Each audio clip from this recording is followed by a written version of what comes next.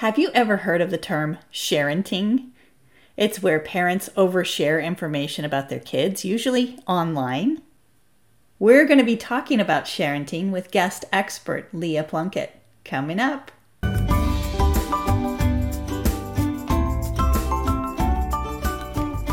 Welcome to the Unplug and Plug In podcast for parents, where we explore your relationship with technology, as well as how to help your child develop a healthy relationship with tech and screens, and most importantly, you. I'm your host, Lisa Honnold, and I'm founder and director of the Center for Online Safety. Thanks for plugging in with me today. I'm excited to have Leah Plunkett as my guest. Let me tell you a little bit about Leah. Leah is an author, lawyer, and mom of 2 young kids.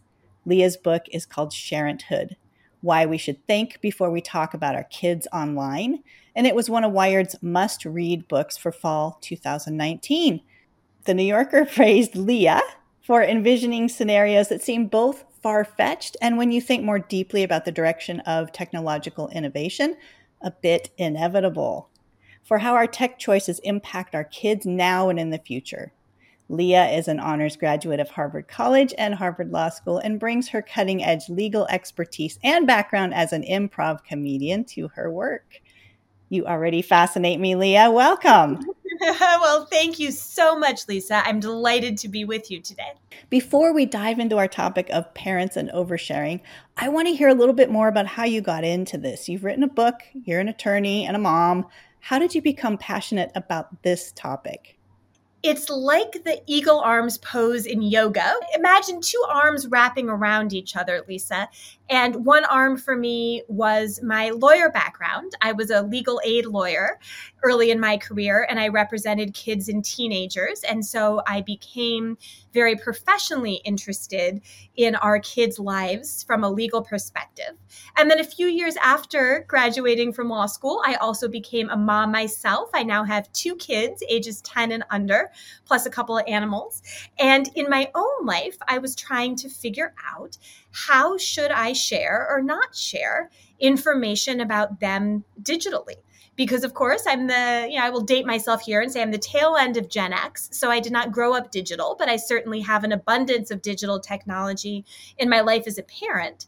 And I was trying to make sense of those 2 arms, if you will, coming together and get my arms around what it means to understand kids' legal rights, or maybe not legally protected rights, but what we might think of as ethical or practical rights in the digital age. I love that. I love that, because you're working as a parent and an attorney, and you're able to see into the future a little bit about what some of the hiccups are, or what could happen. It's really hard to look ahead and do that. Can you give me a few examples of what's going on right now, how parents are oversharing online and may not even realize it? Absolutely. And I will say that the book I wrote and the research I engage in is very much in the spirit of, I'm trying to figure this out too, not I think I have all the answers, so please listen to me, but we're all in this together. So when I talk and write about sharenting, I am talking about all the ways that parents, as well as grandparents and others, transmit kids' digital information online. And that can actually take a huge range of forms. The perhaps most straightforward one is social media. All of us parents, myself included, are very proud of our kids. Sometimes we're also frustrated by them, and a whole range of emotions in between. And we often, especially in pandemic life, go to digital technologies to share a cute photo or ask for help or join a Facebook group where we can commiserate. But Lisa, when we do that, we are unintentionally exposing our kids' private information, both in terms of the content of what we might say, So if our child is having trouble going to sleep or having trouble with toilet training, things that may be private in terms of content, if we're posting that online, even if it's in the spirit of looking for help, which is totally understandable, we are opening them up to an outside gaze. Because, of course, even if we think a Facebook group might be private or our social media settings are set to private, information that goes out online seldom stays where it's intended. And also, we don't tend to have good or even any insight into what might be happening behind the scenes with our kids' information. So in addition to the other people who might be seeing the content of what we're posting, a picture, for instance, or a request for help, we are not aware of what companies and the third parties with whom they may be working, or even other third parties down the line, like a data broker who might gain access to information, what they might do with it. So social media is a big one. But we should not overlook all the ways that technologies that we have in our homes pick up information about our kids that we might not even realize. So our smart thermostat, our smart TV, our doorbell camera, all of these things are also grabbing data about our kids and transmitting it digitally. That's sharenting. And last but certainly not least, in pandemic mode, most of our kids have done some or all remote school or hybrid school over this past year. And we as their parents are giving them iPads, laptops, other devices, if we're fortunate enough to be able to afford those devices and have reliable internet for which our kids can use them. So I think that we are also in those devices and in the programs themselves that our schools might be using, sometimes oversharing information with other people who might be in those same classrooms or, again, behind the scenes for different products or services. You have opened such a can of worms. I could take this so many different directions. You're going to have to come back and talk more about the school aspect, because I work with schools and I work with parents, and I'm asking parents to ask good questions of schools, because right now parents are assuming so much about what schools are doing and that they have the insight to all of the apps that they're using and understand what the privacy is for those apps. And realistically, that's not always the case. So I'm asking parents to ask the questions, because we can't just assume. So you got to come back and talk about that. I want to go back to, yes, I want to go back to social media and the idea that we don't know how the information is going to be used, received, screenshotted. That's one that's huge with my teenagers is, oh my gosh, I didn't know this person was going to take this private information, screenshot it, and there it is for everybody to see. But honestly, social media companies don't know. They have little glitches where all of a sudden a private account goes public and whoopsie, there it is. It's out there for everyone. So there's so much to this topic. And why are we trusting that just because our account is private, it's going to stay private? Then smartphones, smart TVs, all of the other things that you mentioned, the baby monitors, like all the other things, that's huge. Huge. Mm-hmm. Look ahead and tell me what some of the dangers and long-term risks are with all of this oversharing. I put long-term dangers and risks into 3 categories. It's the law nerd in me. I like to categorize. The first category would be those potential harms that are criminal or unlawful or dangerous. And this is the smallest category, but it's the one that might captivate our minds or our worries the most. And those would be, Lisa, somebody who is intent on doing harm to your child, figuring out where your child lives because you have given away your address, or an identity thief who is trying to open fraudulent credit and combines information that you have shared about your child's full name and exact date and place of birth or address with, unfortunately, information like social security numbers that can be available through the dark web or other illicit channels. So that first category would be the really kind of dangerous, disturbing stuff that fortunately is the smallest part of the spectrum here.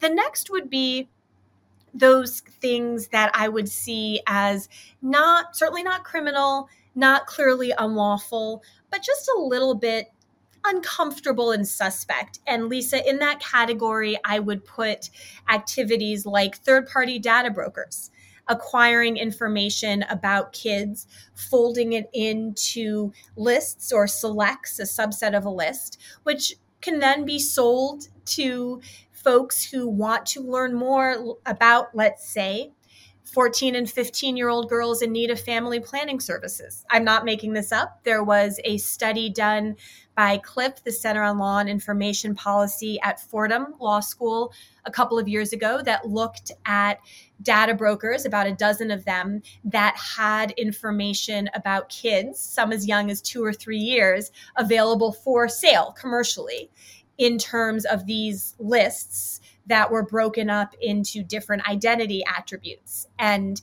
that kind of private information being sold in essentially a consumer credit-like fashion, but about our children with very, very little legal and regulatory oversight, is something I find very disconcerting. Is it unlawful?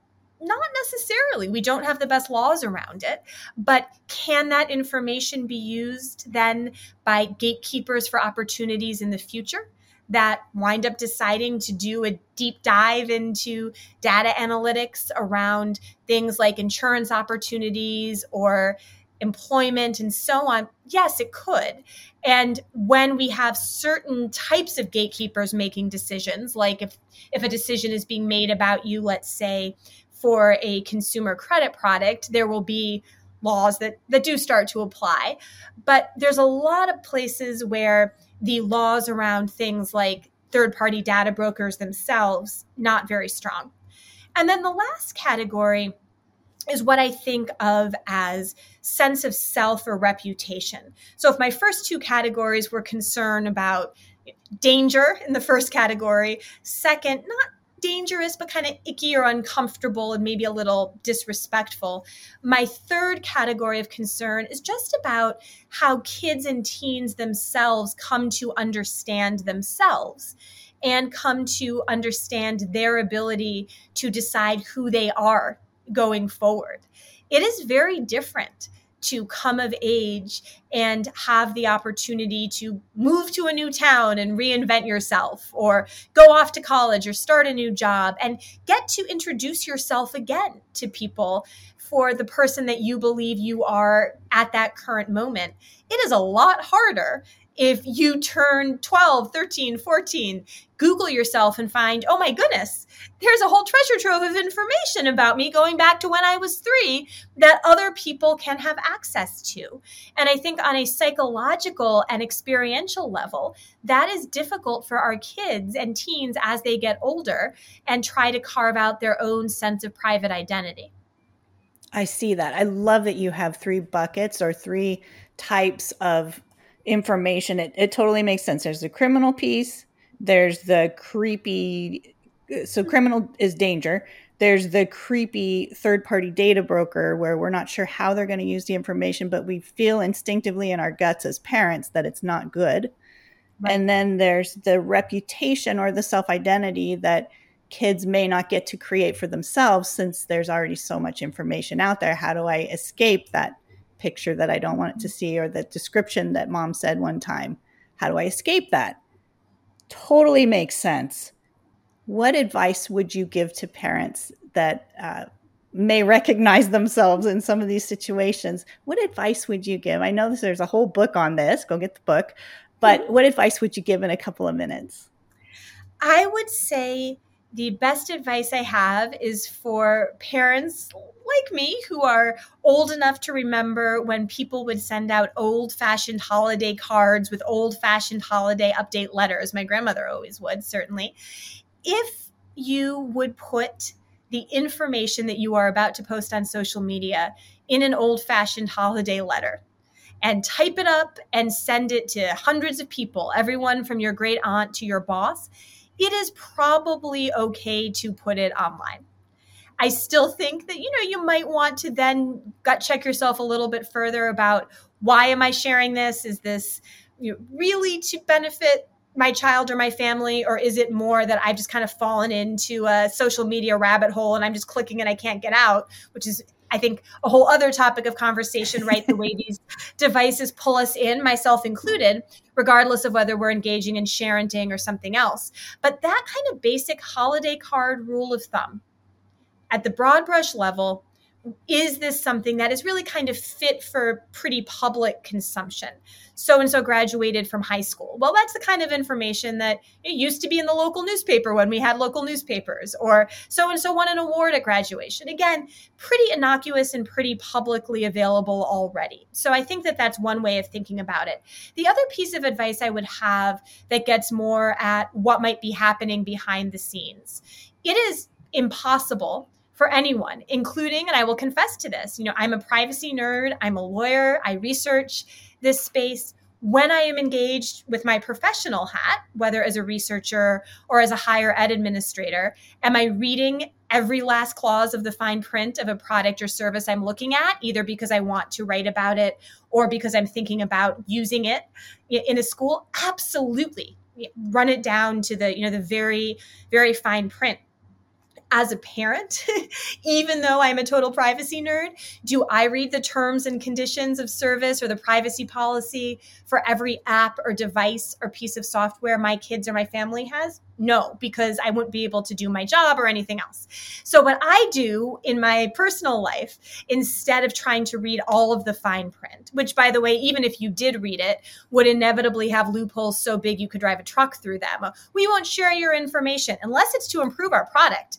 We won't share your information unless it's with a party we have an agreement with. Who are those parties? We're not going to tell you. So what I do is a different rule of thumb, which is, can I do this in a low tech or no tech way? And if I can, I do. If I can't, then I just kind of say, you know what? Some amount of information is going to get out. It's inevitable at this point, the way our society and our legal system is structured. And if I care enough in a real kind of values-based way to want my child or my family to engage in that activity, I'm probably just going to click accept. And I can make this more concrete. So after I published Sharenhood, I started keeping a running list of all of the new digital things for families that came out after the book was published. One of them was the smart diaper. So there were diapers on the market that can tell you, using a sensor-enabled system, if the diaper is wet and needs to be changed.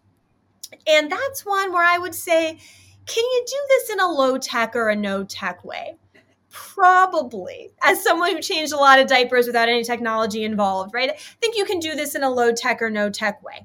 So do I really need to have a company involved in collecting biometric data about my child? No. I can change diapers without smart diapers. Although, side note, interestingly, I once gave that example at a book talk back in Ann Arbor, Michigan, where I'm from, and someone came up to me afterwards and said, I'm a pediatric urologist. I actually think smart diapers could be very helpful for some of my patients where I'm really trying to monitor urine output. I said, okay, but that, totally agree with you, defer to your medical judgment, but that actually in some ways makes my point. You can't really do that in a low tech or a no tech way. If you are trying to track urine output for a sick baby or toddler, by all means, whatever you need to do to make that work. But for a mercifully healthy child, can you do a little tushy pat and see if the diaper needs to be changed? Probably. But then to give an example of something that is harder, if not impossible, to do in a low tech or no tech sort of way, let's just look at the last year plus of pandemic living. For those of us who were fortunate enough to be able to stay safe in our homes and work, to have internet access, to afford devices, was there a way around using FaceTime, Zoom, Skype, whatever it is, to talk to relatives or friends that one could not see when we were quarantining or staying separate, and in some cases still are for various reasons? No, there really wasn't. And so did my kids FaceTime and Zoom and do all of those things with grandparents and aunts and uncles? And absolutely. And at that point, you just kind of have to hope, Lisa, that the tech companies are going to be good corporate citizens, but we'll see. We'll see. And that's a great segue into another topic that once parents understand, okay, I want to cut back on what I'm using, what I'm saying out loud on social media, or how I'm using these devices and the internet world, What's the conversation that they need to have with relatives who may not be on board? I'm thinking proud grandparents and aunties and all of the people who are so excited to share. That is such a tricky one. So I would compare digital citizenship and digital safety for your family to being a little bit like a food allergy or a food restriction conversation. So trying to create a norm of normalizing saying to a relative the same way you would absolutely say if your child had a walnut allergy, please make sure there are no walnuts in that. Can I check that before you serve it? And you would just do that because you need to keep your kid physically safe. I would encourage parents to really get into the mindset of this is a walnut conversation. So if you have decided with a partner, if you have one, totally fine, of course, if you don't, but whoever is decision making as a parent or parents for a child, if you've decided, you know what, we don't want a birth date online. We don't want pictures of our kids if they're not fully dressed, even if they're cute in a swimsuit, right? Really trying to own that it can be uncomfortable. But would you force yourself through the discomfort to tell grandma no chocolate chip cookies if they have walnuts? Absolutely. So force yourself through the discomfort of grandma, it's great everyone's out in the sprinkler. Pictures and swimsuits don't go on social media, which is one of my household rules. I want my kids to learn that from a very early age. So as they get older, hopefully they will understand that we do not take pictures unless we have all of our clothes on. And it will likely take a little more time possibly to explain to grandma or grandpa if he's made the cookies that this is a walnut moment.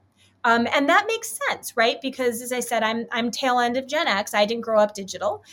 Boomers and generations above certainly didn't grow up digital. And so I think for parents to have patience and to think about using this podcast or a similar discussion or similar resource as a jumping off point to say, unfortunately, with the world we live in, where so much private information does get out online and can be misused or used in unforeseen ways, this is a family safety conversation. So grandma, grandpa, think about this like we're having a conversation about walnuts, and please respect our preference that you don't post X, Y, or Z, whatever it is for you. People draw the line in very different ways.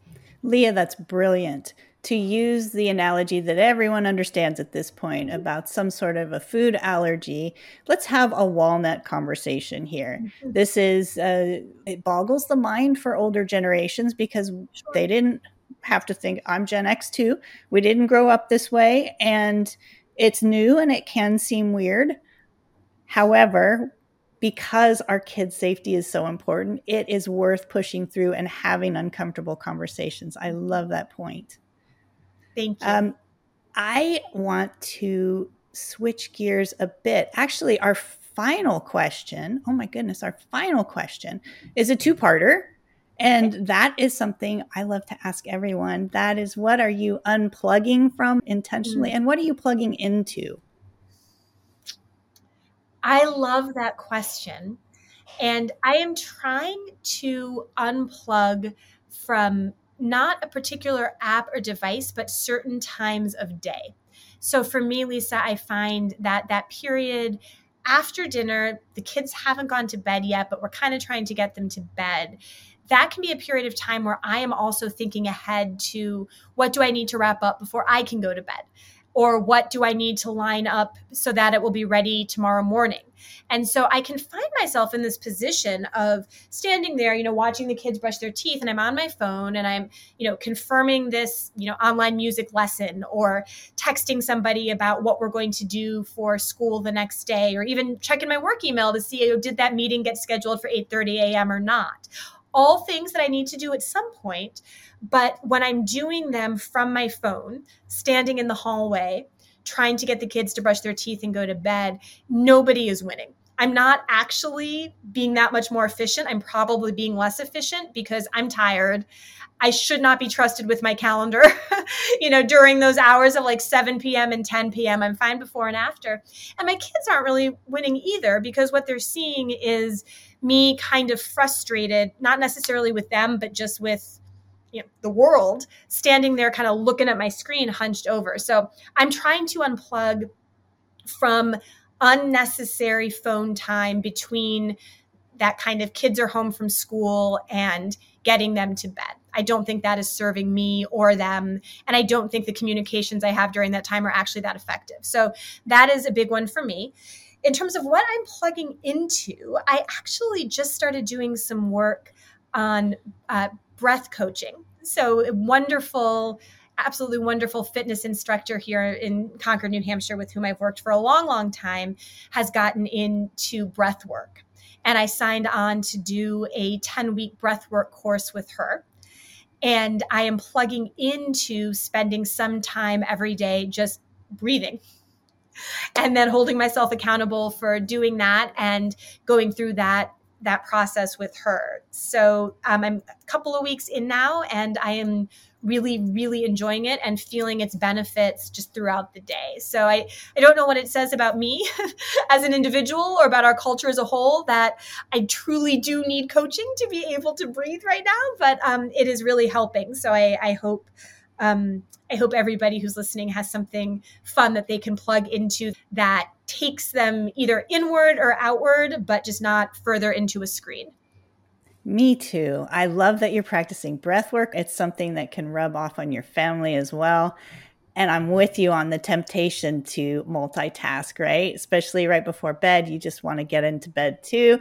It's so easy to do that instead of send them off to bed intentionally and either table it for later or do it first thing in the morning. I am with you 100%. I'm glad to hear that you're working on unplugging from that and plugging into what I would call grounding, just being present in the breath. Sounds really good.